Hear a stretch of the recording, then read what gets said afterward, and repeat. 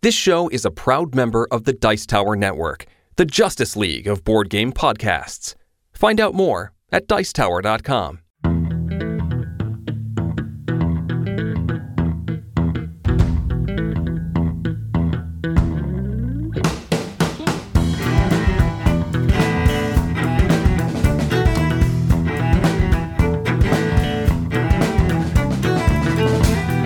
Hello and welcome to another episode of the Family Gamers Podcast. This is episode 320. Hello everybody. I am excited for another show. I'm a little sad because right after we record the show, pretty much, you are going to be leaving me alone with 3 children.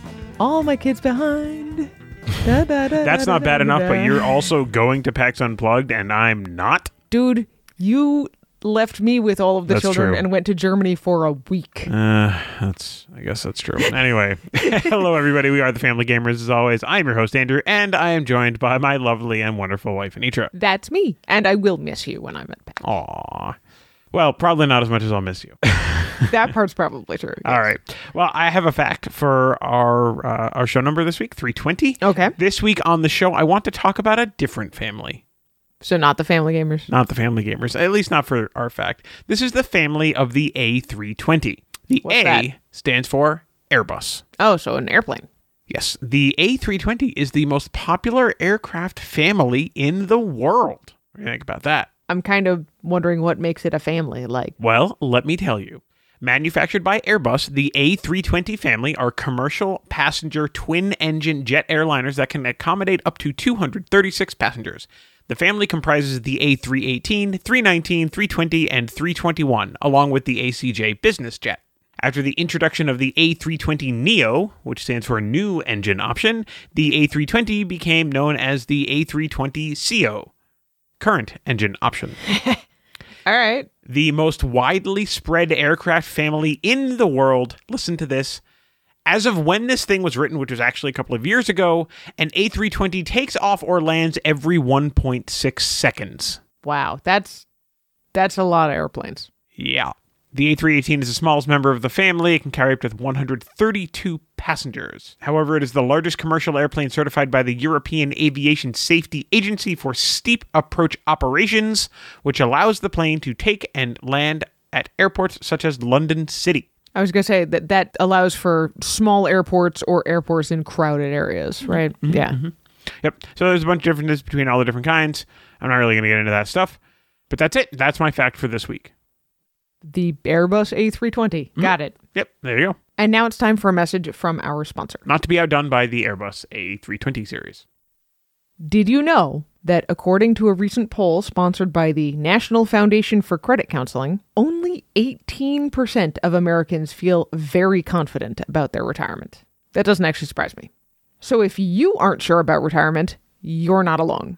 If you want to talk to a professional to see if you're on track to achieve your goals, go to firstmoveFinancial.com/familygamers and schedule a quick phone call to see if First Move is the right fit for you.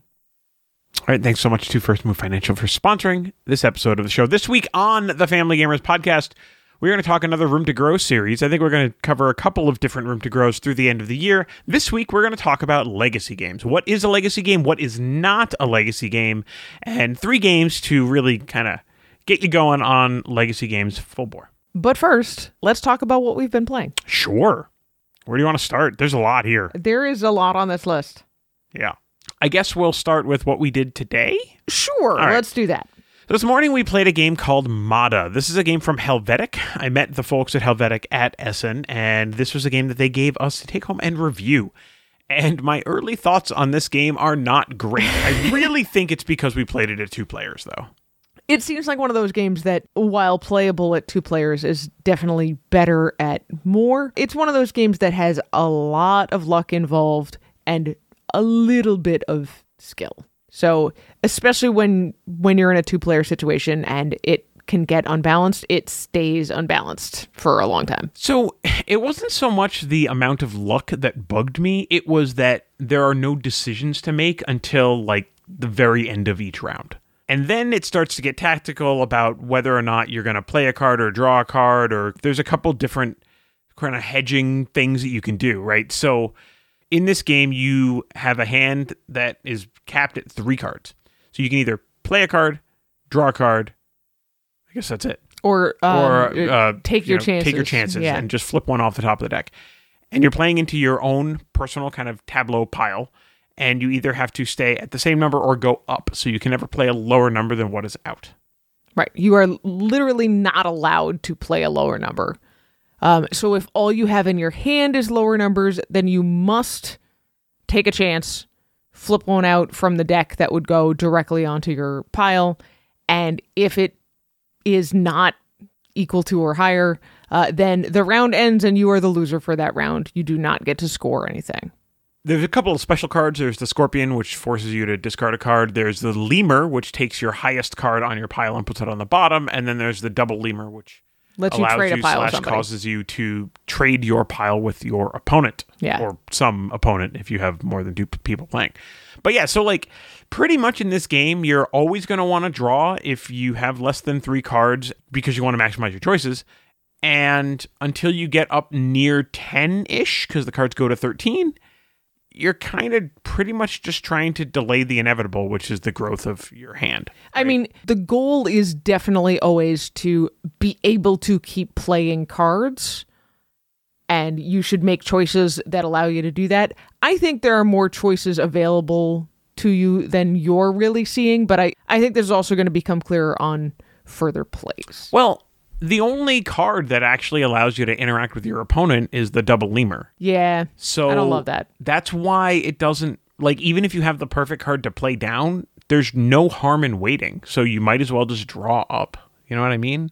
But I've also been in situations, even in our one quick game, where I did have a nice low card in front of me and then my hand was full of high cards. So then it's like, well, I might as well just take a risk because it's probably higher than what's down there and probably lower than what's in my hand. Yeah, but like that, I mean, I guess that's the only question that you have or the only decision that you can make, you know, during that phase of the game, which is low tableau kind of thing. Like, yeah, there's just not quite enough there for me until you get to the end and it becomes this really interesting chess match of who's going to be forced to go out first, right? Like that part I like and that part I'm into.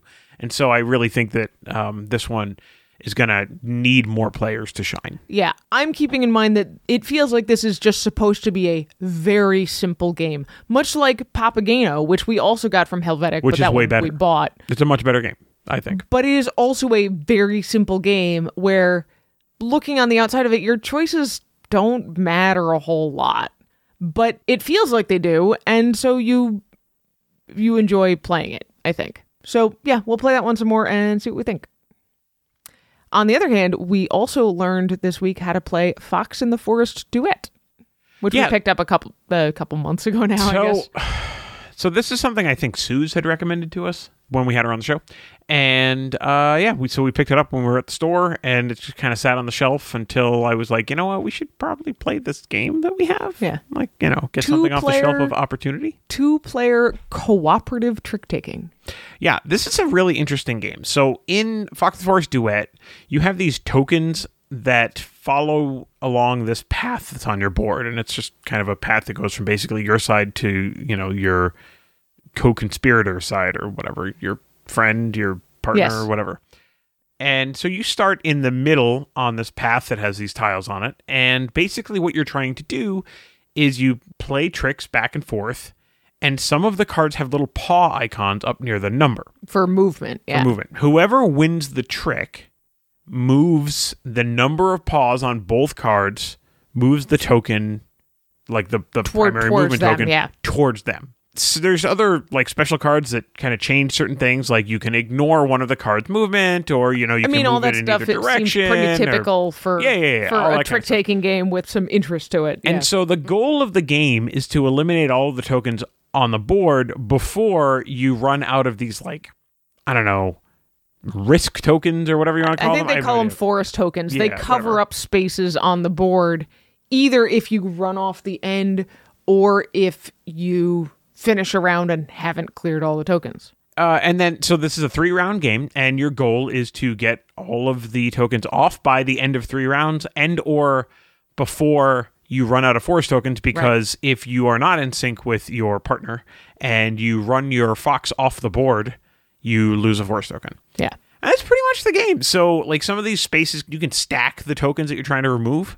So, I mean, you can end up with a pretty good number of these tokens on the board. But really, I think, if you're in sync with your partner and you're not horribly unlucky with your cards, this is something that should be able to be done. I mean, we did it on our first try. Maybe it was beginner's luck, but I don't know.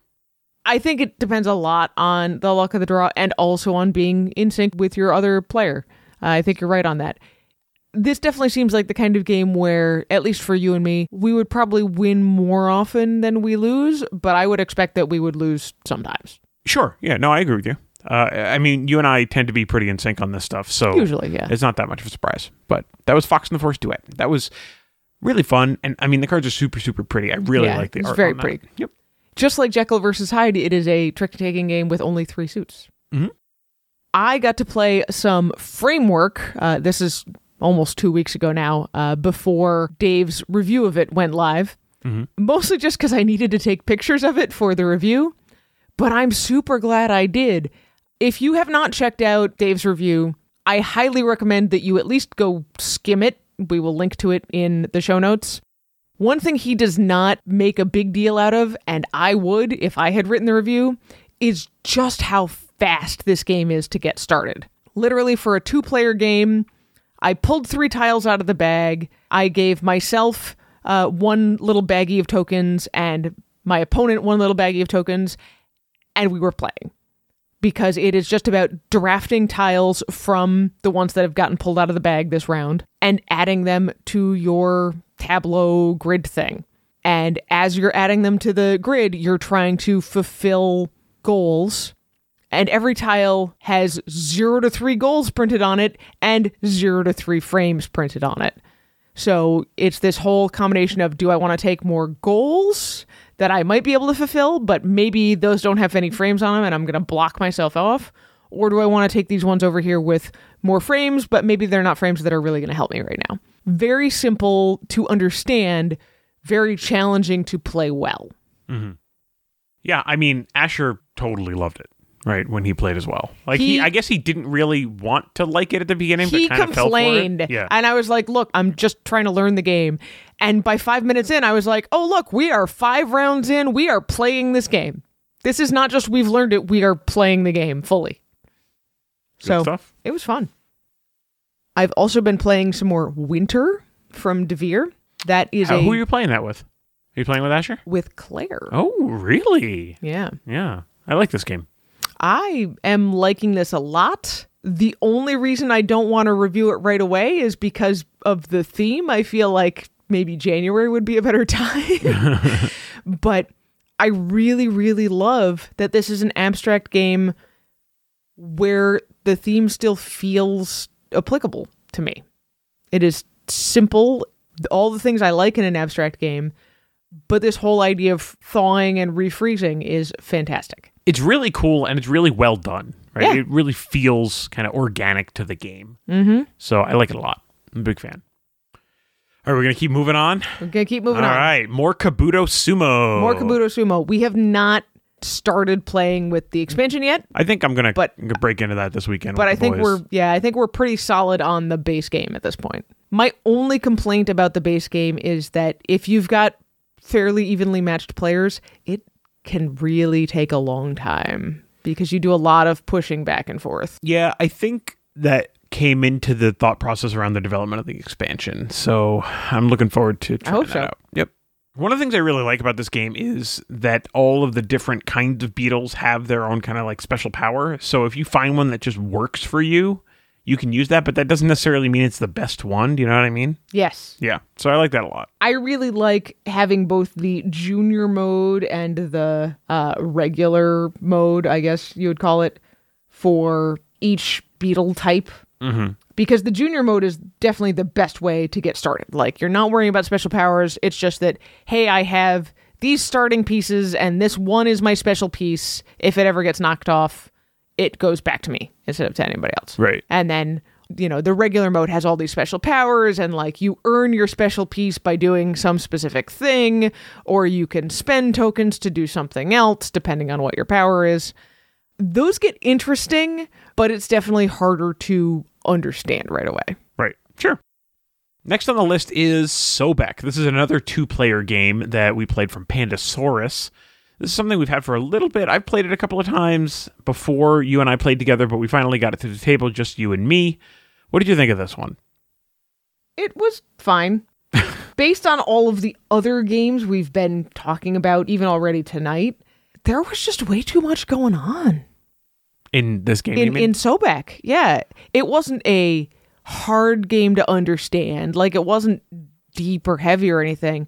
But there was just a lot of pieces and a lot of stuff going on and more stuff to keep track of than I really wanted to. And then lots of pieces that we had to keep picking up and moving around. Yeah, I mean, this is one of those that falls into that classic, the juice probably isn't worth the squeeze kind of thing, right? Yeah. Like, the game's fine. It's fun. The set collection is kind of cool on it. I find the guys on the end are ultimately forgettable, the ones that you're supposed to pick up when you put down a set of cards. Like, oh, yeah. They're very forgettable. Yep. The powers, I don't know. I feel like this is one of those games that you have to like play 20 times to really kind of grok the deep level strategy that makes the game so much more. You know what I mean? Like, it's one of those. I agree. So, I mean, I just think that like it's a fine game. It looks nice. It's not a game you can take anywhere really because there's so many pieces, which is a real problem, I think, for a 2-player game. Do you know what I mean? Like, I know what you mean, yeah. I can't take this game to Starbucks or something like that. I mean, I could, but I'd be taking up one of the huge tables for 2 people. You know, it's I don't know.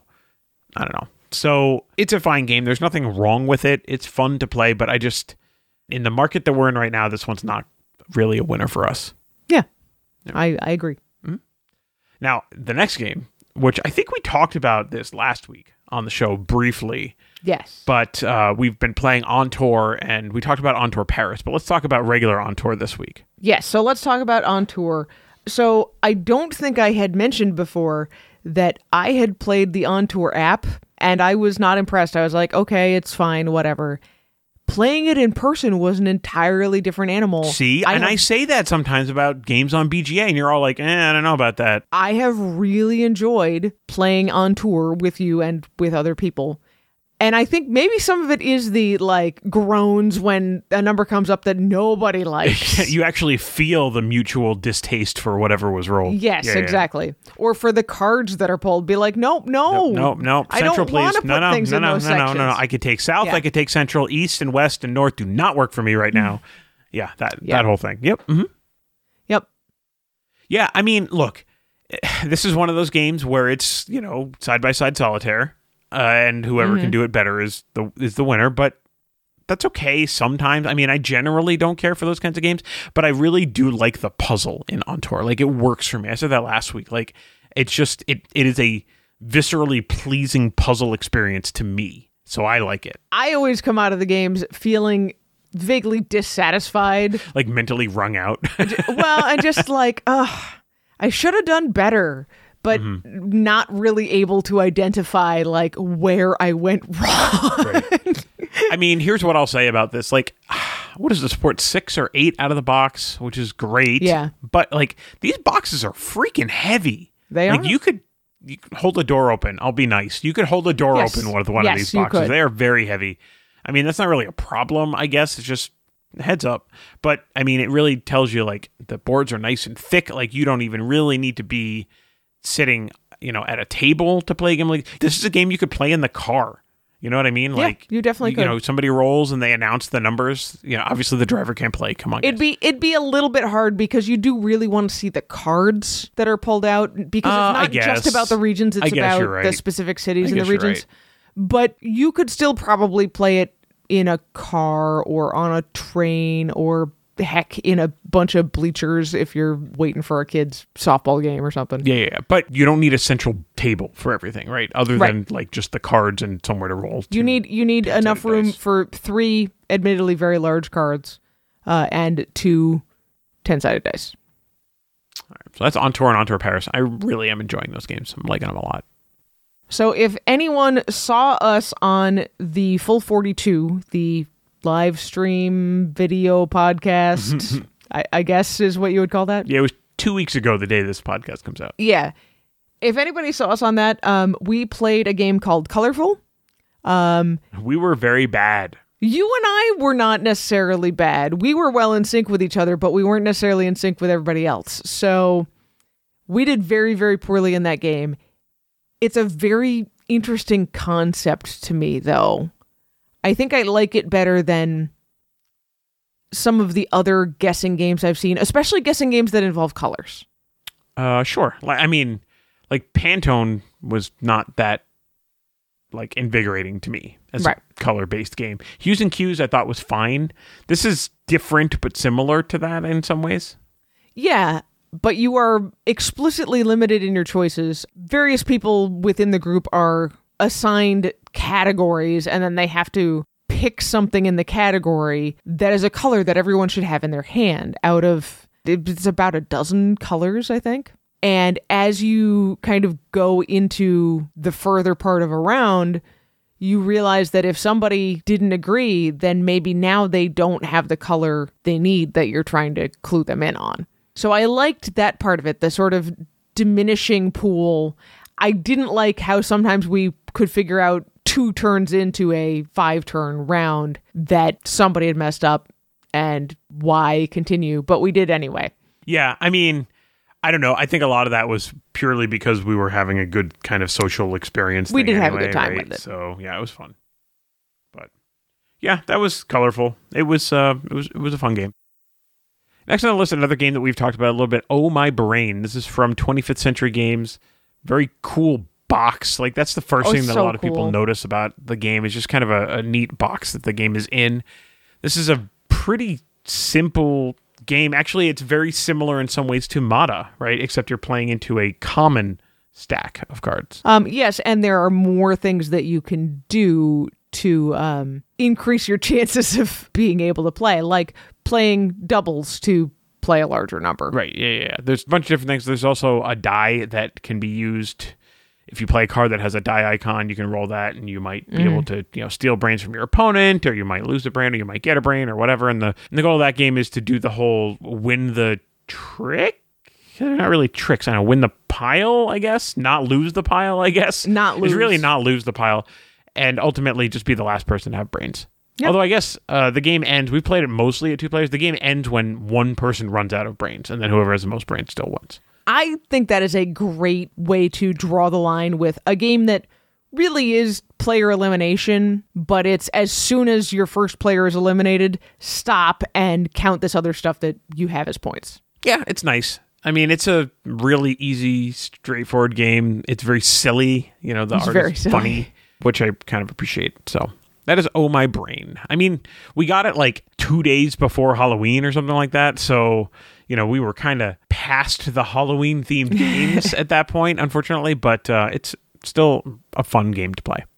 Speaking of fun games, we have played some more of Suspects. Claire Harper Takes the Stage. So these are fun, but so here's what I'm going to hard. say about this. And I haven't said this to you yet, but I'm going to say it now. The more I play these, the more I think that I would be willing to buy the next one. Because I definitely feel like I'm kind of understanding a little bit better the way that this works. And I definitely think that mechanically with the whole playing out all of the cards thing, that's a much more pleasing way to play the game, which I like a lot. And even though, the first one we played, it was 2 college-educated couples, and we mostly sucked it up. This time it was you and I and our kids, and we actually did a pretty good job. We did a pretty good job, and we enjoyed doing it all. It is awfully long to be a family game. I mean, I feel like we had good spirited conversation. Maybe that's because we're a board game family, air quote board game family. Yeah. And so it was okay. I mean, it can get a little bit long in the tooth, but like we said last time, if kids can kind of come in and come out and like participate and then, go off and kind of do their own thing, which is totally fine in this game because everything is a cooperative decision. Like there are cooperative games where it's problematic for people to enter and leave. This is not that at all. Well, and once you have uncovered information, it is open and available for the rest of the game. Yes. Which is important. Yeah, but I mean, if someone's not there and then they come back to make decisions, it's going to be a little bit hard for them to take in all of the information that's on the table when there's like 50 cards out. But, when they can say something and be like, well, somebody had said something about, whatchamacallit. I don't remember what it was. Let's go see if we can find who it was. Yeah. But it also might be interesting if someone is in at the beginning and then they leave for a little bit and they come back and then you're wrestling with something at the table and they remember something way from the beginning because they didn't have all the stuff in the middle cluttering their minds. That could actually be helpful. So, and that's the kind of stuff that this game really kind of plays into, is abstracting all these clues out, so you have to be really smart when you put them together. What I'm seeing here is that this really fits more like a murder mystery dinner than that's totally the other kind of mystery game type things that we have played in the past. Yeah, I mean, this is probably best suited for like 12 plus, 13 plus. Yes. But even though somebody died in both of the ones that we played, there was nothing in it that was graphic or inappropriate or whatever. Like, there was nothing that I would be concerned about my 8-year-old seeing. I mean, if you are okay with talking about like, hey, this is a murder mystery, once you get past that first hump of like, yes, somebody has been murdered, and we can, in fact, examine the body, but not in great detail. If you're okay with that, then you're fine. Yeah, but like at least with the two that we did, there was nothing gory. There wasn't even a picture of a dead body. Like I think you saw a shoe, like or a foot, or something like that. We saw feet or something like that. I mean, there might be some kind of love triangle thing in the third one. I have no idea. We haven't gotten to it yet. We haven't tried it yet. We probably will do that one after we release the review of this game, but we'll see. That's where I'm at right now. All right. But I am impressed at how well our family did, and I think that's a testament to the game just as much as it's a testament to our family. All right, fair. 3 more quick ones. I have played even more Santorini. It is my most played game this year, even though we did not own it until June. That's so funny. I mean, speaking of things that are a testament to a game, it's a testament to how easy that game is to get started, to play, tear down, etc. I mean, probably half of my plays are before we owned it, when we kept getting it out of the library. Sure.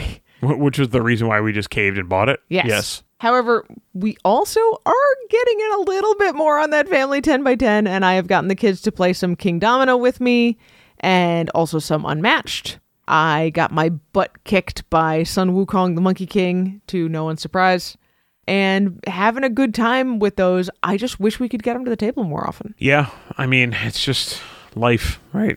Yep. That's kind of where we're at. All right. Well, we're getting that family 10x10. We're still working on it. We'll have updates. I will try to work on it in your absence.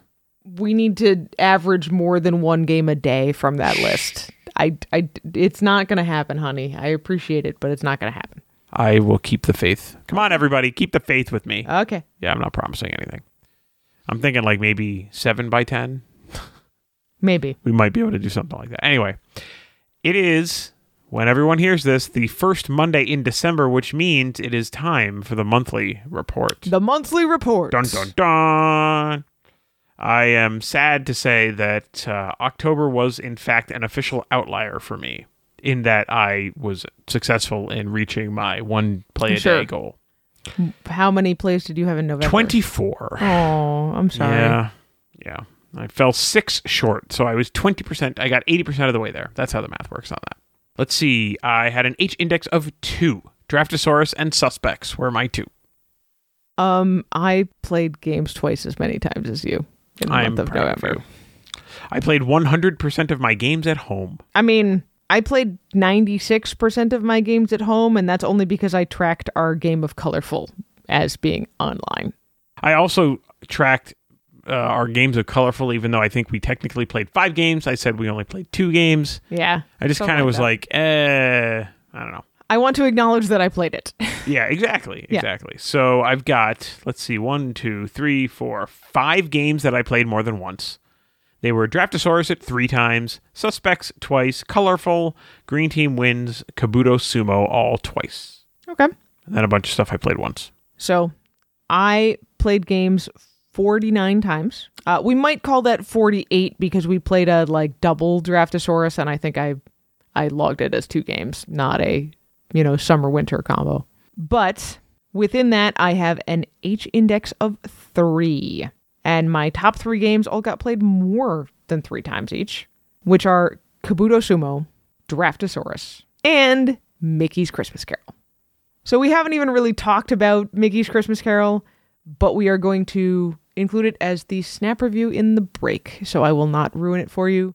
Other than to say, the only complaint I have about this game at all is that the bag for the tiles is a little bit too small, and it's not because my hands are big, it's because the bag is just a little bit too small to effectively mix up the tiles. And that's fine. You can mix up the tiles as you're putting them in.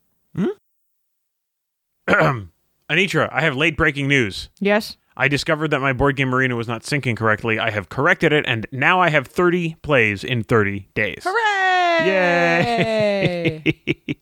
So for anybody who is wondering what I added, I played a bit of Obsession. Actually, I played one game of Obsession. This is the, Downton Abbey, the game that Derek Upstairs, Bruff had downstairs, mentioned. Yeah. This is an interesting game, is what I'm going to say.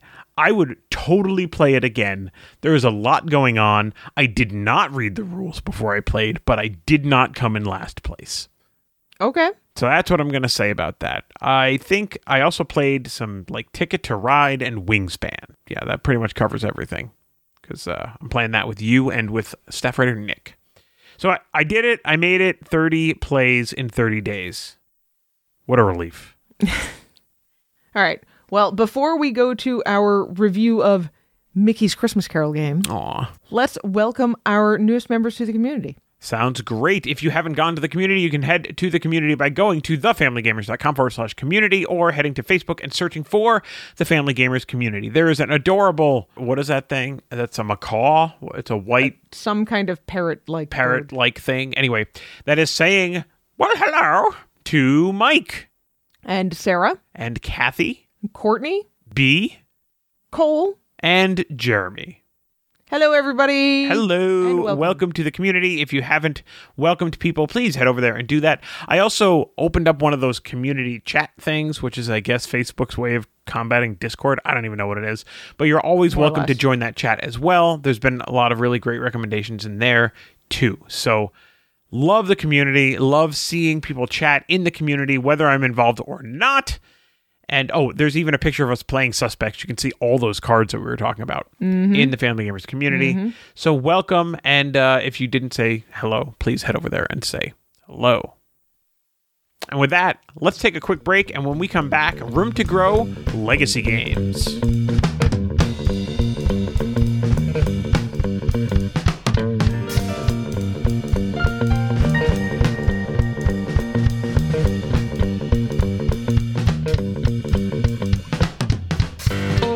Dickens' A Christmas Carol is a timeless classic, although it's been adapted many, many times. Even Disney did it with their Mickey's Christmas Carol in 1984. That's true. It's also short, so this version is a good introduction to the story for kids. And so is this game. This is a snap review for Disney Mickey's Christmas Carol game. Mickey's Christmas Carol is for 1 to 4 players, age 4 and up, and published by Funko Games. In this game, players cooperate to complete puzzles that tell the story of A Christmas Carol in order before Scrooge wakes up. In order. So, Mom, let's talk about the art in this game. When I opened the box, this game immediately looked classic to me, like the simple puzzles my kids used to do when they were younger. The puzzle frames are really well constructed, like this one. I love how you can see a shadowy version of the picture when the puzzle's not complete. Every tile has a partial border on the front and a colored back. Both of these match the frame, so it's easy to tell which puzzle it goes to. Everything in this game is sturdy and ready for young kids to play with. And of course, all 6 puzzles show scenes from the Mickey's Christmas Carol. Hey Mom, let's talk about the mechanics. Alright, here's how to play the game. Choose 4 puzzles out of the 6 in the box, and put all the puzzle pieces for those in the bag, along with the brown special tiles. Put Scrooge on 9 o'clock on the central clock board, showing that he's asleep. Lay the puzzles out in numerical order, either around the clock or in a row. The youngest player goes first. On your turn, pull tiles out of the bag one at a time. You may pull up to 5 tiles, and then choose 2 to add to the puzzles. Unless you pull a special tile. Boo! Elliot, what makes the special tiles different? The special tiles are brown. They camp out in the bag, and they're really bad, all of them. Well, except for one of them. Most of them make you stop drawing tiles, play all of the tiles that you pulled this turn, whether they're good for you or not, and move Scrooge one space clockwise, moving forward towards 8 a.m. But this tile right here lets you ignore all other special tiles. It's the one good special tile you can get. If you draw that one, you just keep drawing until you have 5 puzzle tiles, and then choose 2 to play. When you complete a puzzle, Scrooge will also move. He moves one space backward, counterclockwise, if all the earlier puzzles are complete. But if you completed this puzzle out of order, Scrooge moves forward as many spaces as the number that's printed on the top of the puzzle. No. With a number like 4 or 5, you risk waking him up early. The game ends when either all the puzzles are completed, yay! Or if Scrooge reaches 8 on the clock, symbolizing morning. He woke up! Boo! And that's it. That's how you play. Hey, what are the expectations? Well, Funko seems to do a really great job on games for little kids to play with the adults in their lives. We've reviewed their Mad Tea Party and It's a Small World. I hope this would be similar, a simple game without being boring. I got a little worried when I first opened the box and saw the puzzles, that this would be like the cheaper cardboard puzzles I've seen, the kind that barely fit together and have to be positioned just right and eventually fall apart. So that leads us into our surprises. We already mentioned that the puzzles are actually nice and sturdy. I didn't notice this nice backing on them until I took them apart for the first time. The simplicity of the game really draws me in. Although my kids are already a little old for the intended age range, Elliot here is 8. Yeah. But we're still enjoying playing it together, or even playing it solo. My favorite part was the puzzles, because I think they're all, like, really fun to put together, because I'm a puzzle person. The analog clock really fits the theme. But since analog clocks aren't really common anymore, many kids will struggle with this idea. I don't think it's a bad thing.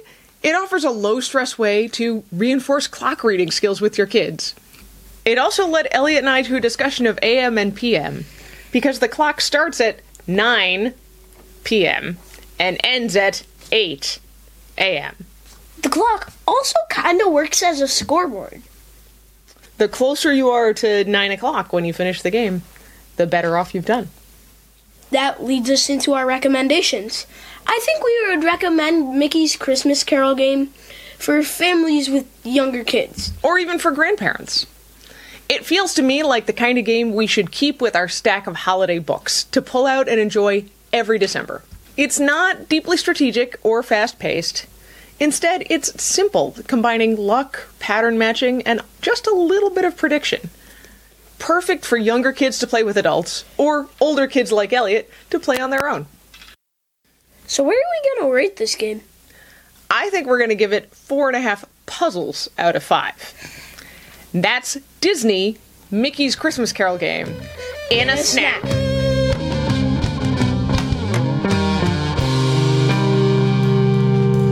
And we're back. All right, let's talk Room to Grow. So, our goal with Room to Grow is to bring your kids or your non-gaming family members through a series of games that grow in complexity. What we do is we try our best to start with a game that shows a mechanic or a play style simply, and then move up to a game that is a little bit more complex, and then one that is even more complex. This is by no means a complete assessment of whatever the mechanic is, right? This is just a place to get started. Usually we will err on the side of more simple, so whatever our air quote most complicated game is not the most complicated game we could come up with, yes, for example. Should still be something family weight and pretty approachable. Right.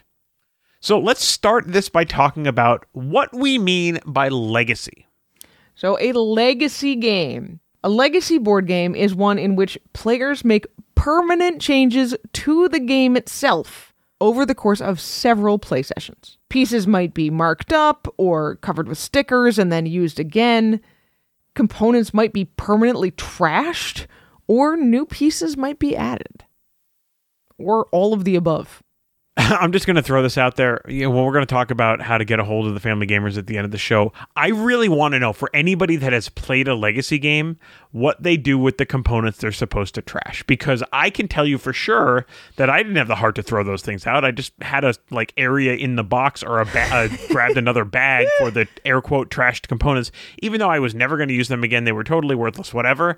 It was hard for, I remember the first time I ripped a card in half in Pandemic Legacy, it was like my breath caught in my throat, right? And I still have the ripped up card. But I would love to know from people what they do with their legacy components that they're supposed to be done with. So it's important to note here that we are talking about permanent changes to a game, that after a play session, the game is not the same and you cannot reasonably restore it to its earlier state. Yes, there are sometimes kits to re-sticker stuff. Mm. But this is separate from a resettable campaign game. Yeah, you mentioned to me at the beginning, remember the difference between a legacy game and a campaign game, and I kind of looked at you cross-eyed, and then as we kind of talked it out, I was like, you got a really good point there. So talk about what a campaign game is as opposed to a legacy game, and, some of the differences and similarities. We can draw some of that distinction. Sure. So we already said a legacy game is one where you are permanently changing the components of the game itself, and you will not change them back. It has become a different game over the course of your play. Which is so cool, but whatever. Anyway. A campaign game brings you through some kind of a story.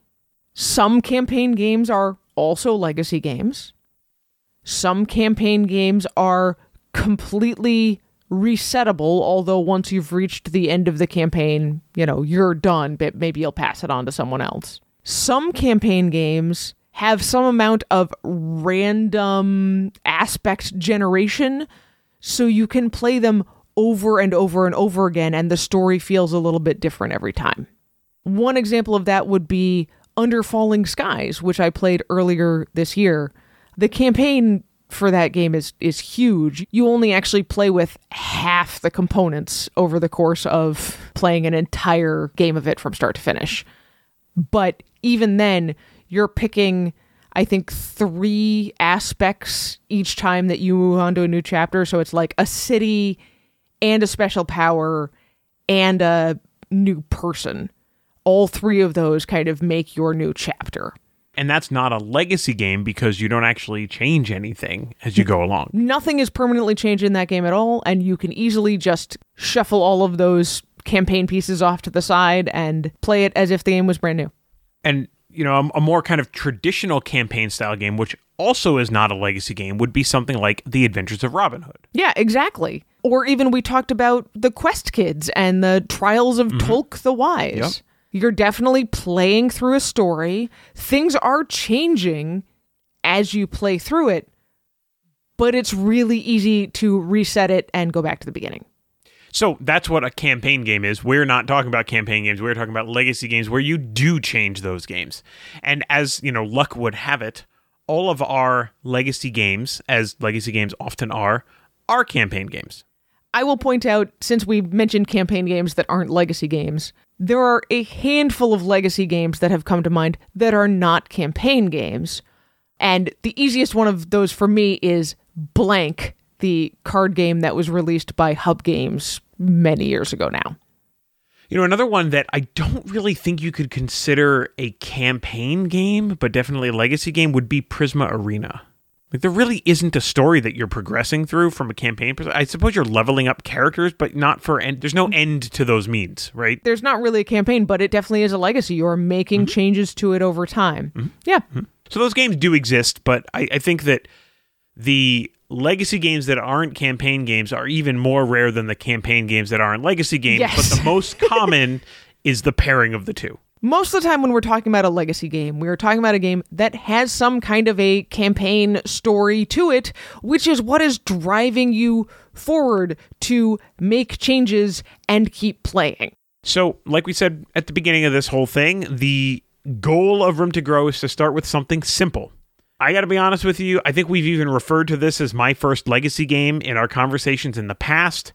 Our beginner game here, $25 game on, all of the sites and whatever, is Zombie Kids Evolution. Yeah, this is a very simple tower defense game, but every time you finish a game, whether you win or lose, you make some progress towards opening the next envelope. You make more progress if you win, but you make some progress even if you lose, which means that this game is somewhat forgiving, that you can just, the equivalent of button mashing, really, of just like press yourself up against this game over and over again until you get new things out that might make it a little easier. Yep. I mean, this is a game that very loosely has a campaign wrapped around it. Like, it's really just about making your enemies more and more powerful and making your characters more and more powerful. Yes. Like, that's really the goal of the game. There's not a significant amount of stickering on the board really at all, I don't think. It's mostly putting the brains in the book on the back, which allows you to open envelopes when you hit certain thresholds. You do also sticker some of the zombie characters. Oh, that's true. And make them you make them more powerful. super zombies. That's how you make the zombies more powerful, right? Yes. Yep. But unlike some of the other games that we're going to talk about, actually both of our other games, you're not putting any stickers on the board that are going to change the play area all that much, right? So it's really just almost like a video game where just everybody gets progressively more powerful as the game goes on. Yeah, pretty much. Yeah. But it is fantastic. There is also Zombie Teens Evolution, which is similarly priced and has a lot of the same kinds of mechanics to it. Yes. Our kids absolutely destroyed these two games in the sense that they played them and played them and played them. I mean, I was in shock. They just could not get enough of either one of these. They have loved these games. Normally, when we talk about legacy games, I would warn that when you get to the end of a legacy game, you're done. You can't really play the game anymore. Something that Zombie Kids Evolution and Zombie Teens Evolution, I think, as well, something they do really, really well is you can't really count yourself as having done everything in the game unless you've beaten all of the challenges, which require all kinds of things, like some you can only do with 2 players, some you can only do with 3 players, some you have to have 4 players, some you have to do in this specific way. And so when it might start feeling a little stale, all of these various campaign options, really, and challenges make it feel fresh again and make you try new things, even outside of, the rest of the legacy part of the game of adding stickers and changing up how other things work. Yeah, I mean, I just think the whole achievement system that I don't even remember what the first game was that I saw it in. I remember seeing it in Calico. I don't know. I mean, I guess Zombie Kids Evolution came out before Calico did, but this whole achievement concept to generate replayability in these games is absolutely brilliant. And boy, howdy, is it a driver for kids. Again, like, these games are $25. I mean, they're almost automatic buys on your Christmas list at that price. And they're going to get a ton of play out of them. So our number one, our most simple game in this legacy game, Room to Grow, is Zombie Kids Evolution. So what would we recommend if you want something a little bit meatier than push the zombies back and lock the doors? Yeah, so the next game on this list is, I remember when I saw this game at, I think it was Toy Fair 2020, right before, like literally 2 weeks before the world shut down. So I think I messaged you and I said something to the effect of, so there's this family weight game that is a tile-laying game, and it's a legacy game, and it's by Reiner Knizia. What do you think? And I think my response was something like, how soon can we play it? Right. And that game is My City. So My City is unusual in that it is a legacy game where you are not cooperating and you are also not fighting off some kind of existential threat. Yeah, right. Well, I mean, I don't know. There's a story in there. It's not quite as dramatic. There is a story to My City, kind of like you might wrap a story around any other city building kind of game of like, oh, well, we're moving a little bit through history and now this thing has happened and how is your city going to cope with that? Yeah, and some of those things are not particularly pleasant. Right. But again, it's also not a cooperative game. So each player, up to 4 players, has their own personal board. And that personal board is being changed game after game by the decisions you make and by what place you come in at the end of each game. So the game is like 8 chapters, and in each chapter there are 3 episodes. So each chapter kind of introduces a new primary mechanic, and then you kind of iterate through that 3 times. It's a great experience. Every board has a backside so that, if you just don't want to play kind of the legacy version of it, everybody could just kind of play the, generic game with their tiles and whatever. This is one of those games with like kind of simultaneous play. You'll flip out a card and that card will dictate which tile everybody needs to place on their board. Obviously, as it goes on, people are going to make slightly different decisions, and that's how you end up scoring at the end of the round based on those different decisions and the relative success that each player has. And again, this is a full-on legacy game, so depending on how you do, you're going to be putting rocks or forests on your board in the form of stickers or, some other things. And those are going to affect your play area as the game goes on. So, in this game, 3, 4, 5 episodes in, if you're a parent and you keep coming in first place, it's going to force you to put some rocks on your board, and you're not going to be able to play in those areas, right? So it's going to make it a little bit harder for you and easier for everybody else. I liked the leveling ability that came into the legacy aspect of this. However, I wish it had leveled the difficulty between players a little bit faster, because it did take until about our 5th or 6th game to really feel like, wow, we as the adults, this is really challenging, and the kids are now actually being competitive.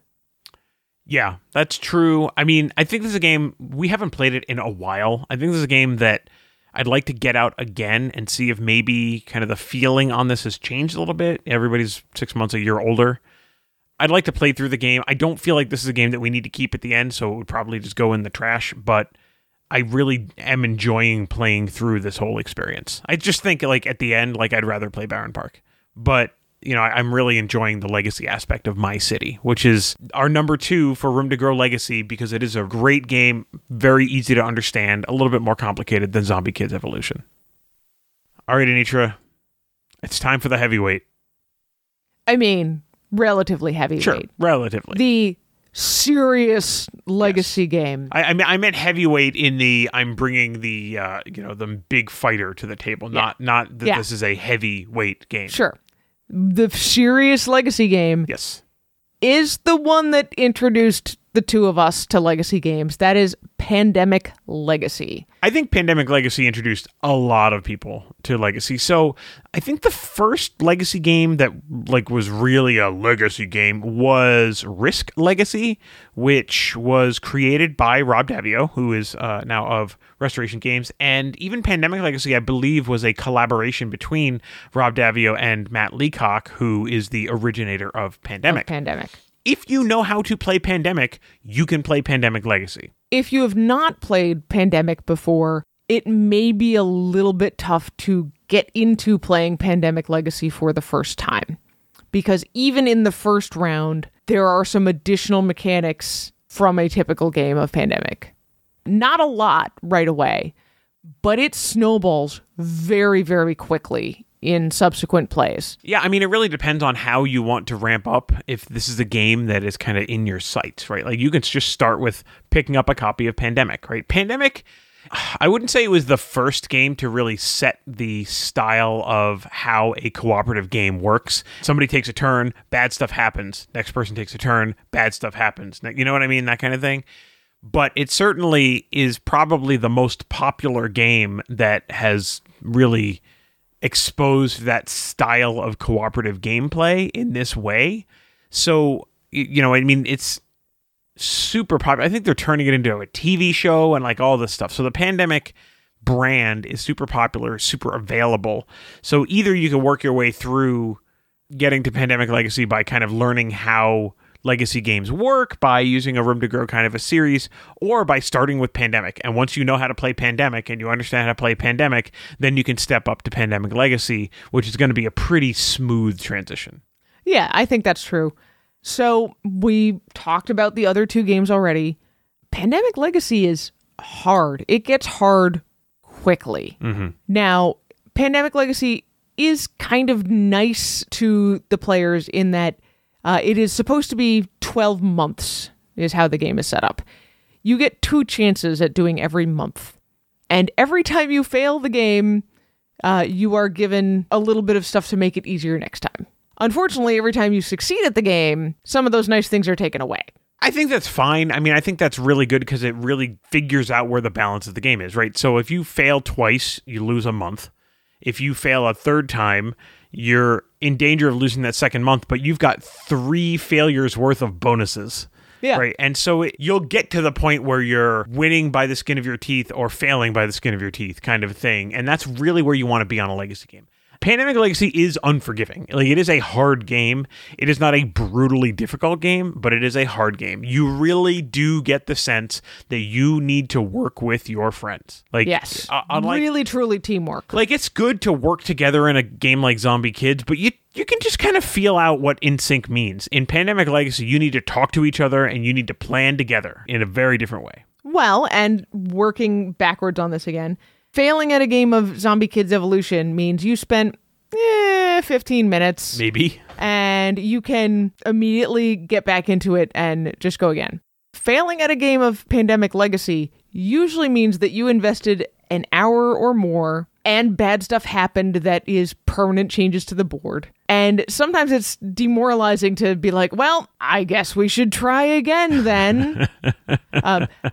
I'm not saying this is bad. It is a much less forgiving kind of a game. That is part of why we recommend Zombie Kids Evolution as a beginner's legacy game, because there's really no downside to losing a game in Zombie Kids Evolution. There is upside to winning, but there is no downside to losing.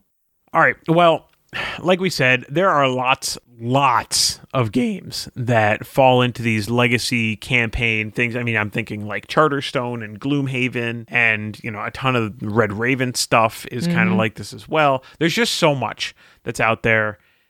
There's so many options. I mean, if you are the type of person that buys an exit box and photocopies everything because you can't bear to rip it up or cut it apart or whatever, then don't do a legacy game. Legacy games might not be for you. Take a look at some of those campaign games that don't involve damaging your components. But for me and for my money, the amount of worth I'm getting out of a $25, $50, even $60 game, the amount of game plays that I'm getting out of it is really still better than just about any other form of entertainment. And so it doesn't really bother me all that much. But I am sure that you've got an opinion on legacy games. If you've ever played one before, if you've looked at them and said, why would you spend $60 on a game and then rip it up over the course of 20 plays or whatever? There's lots of different ways that you can have a friendly and productive conversation about these kinds of things. You could email us. Andrew at thefamilygamers.com. Anitra at thefamilygamers.com. Or you could have a more public discussion with us on social media. Well, it doesn't have to be with us. It can just be with, anybody who follows us on social media. I suppose that's true. You can find us on Facebook and Twitter and Instagram and TikTok and YouTube at Family Gamers AA. Head over to that community that we mentioned before. Go to thefamilygamers.com/community or go to Facebook and search for the Family Gamers community. Of course, I also have links in the show notes for all of these things. It is the gift giving season. We highly recommend giving Family Gamers merch as gifts. Yes, we do. The best place to go to get your t-shirts and hoodies and mugs and more is thefamilygamers.com/merch. Please don't forget to subscribe to the show, tell your friends about the show, and leave us a review at Apple Podcast or wherever it is you subscribe. I will share a quick anecdote. I accidentally opened iTunes on my computer the other day. I'm sorry. I was not happy about it, and I was like, you know what? This is a sign. It is time for me to go leave positive reviews for some of my favorite podcasts. So I did. So you should do that too, everybody out there. Hopefully we're one of your favorite podcasts. Anyway, how about this? If you reach out to us on social media and you ask about next week's contest, I will give you some advanced information about what we're giving away. Ooh. What do you think of that? Nice. By the way, we're going to announce a contest next week. That's fun. We've got some great stuff that we're going to be giving away courtesy of a number of publishers. It's not like a 12 Days of Christmas thing. We just have, a couple of things, but it is the giving season. We would like to give some stuff away. We're going to announce that next week. But if you want a little bit of advance notice, you can tweet at us or email us or just ask us. It's not that big of a secret, but there's got to be a carrot somewhere, right? Ask.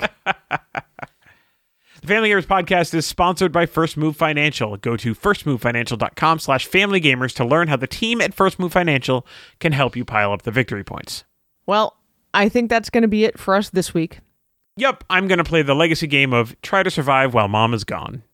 I mean, hopefully that's not a legacy game and I don't come home to permanent changes in the house. I already have one permanent change planned. Uh-oh. Uh-oh, indeed. Uh-oh. Well, I'm sure you'll hear all about that next week. So until then, everybody, Play games with your kids.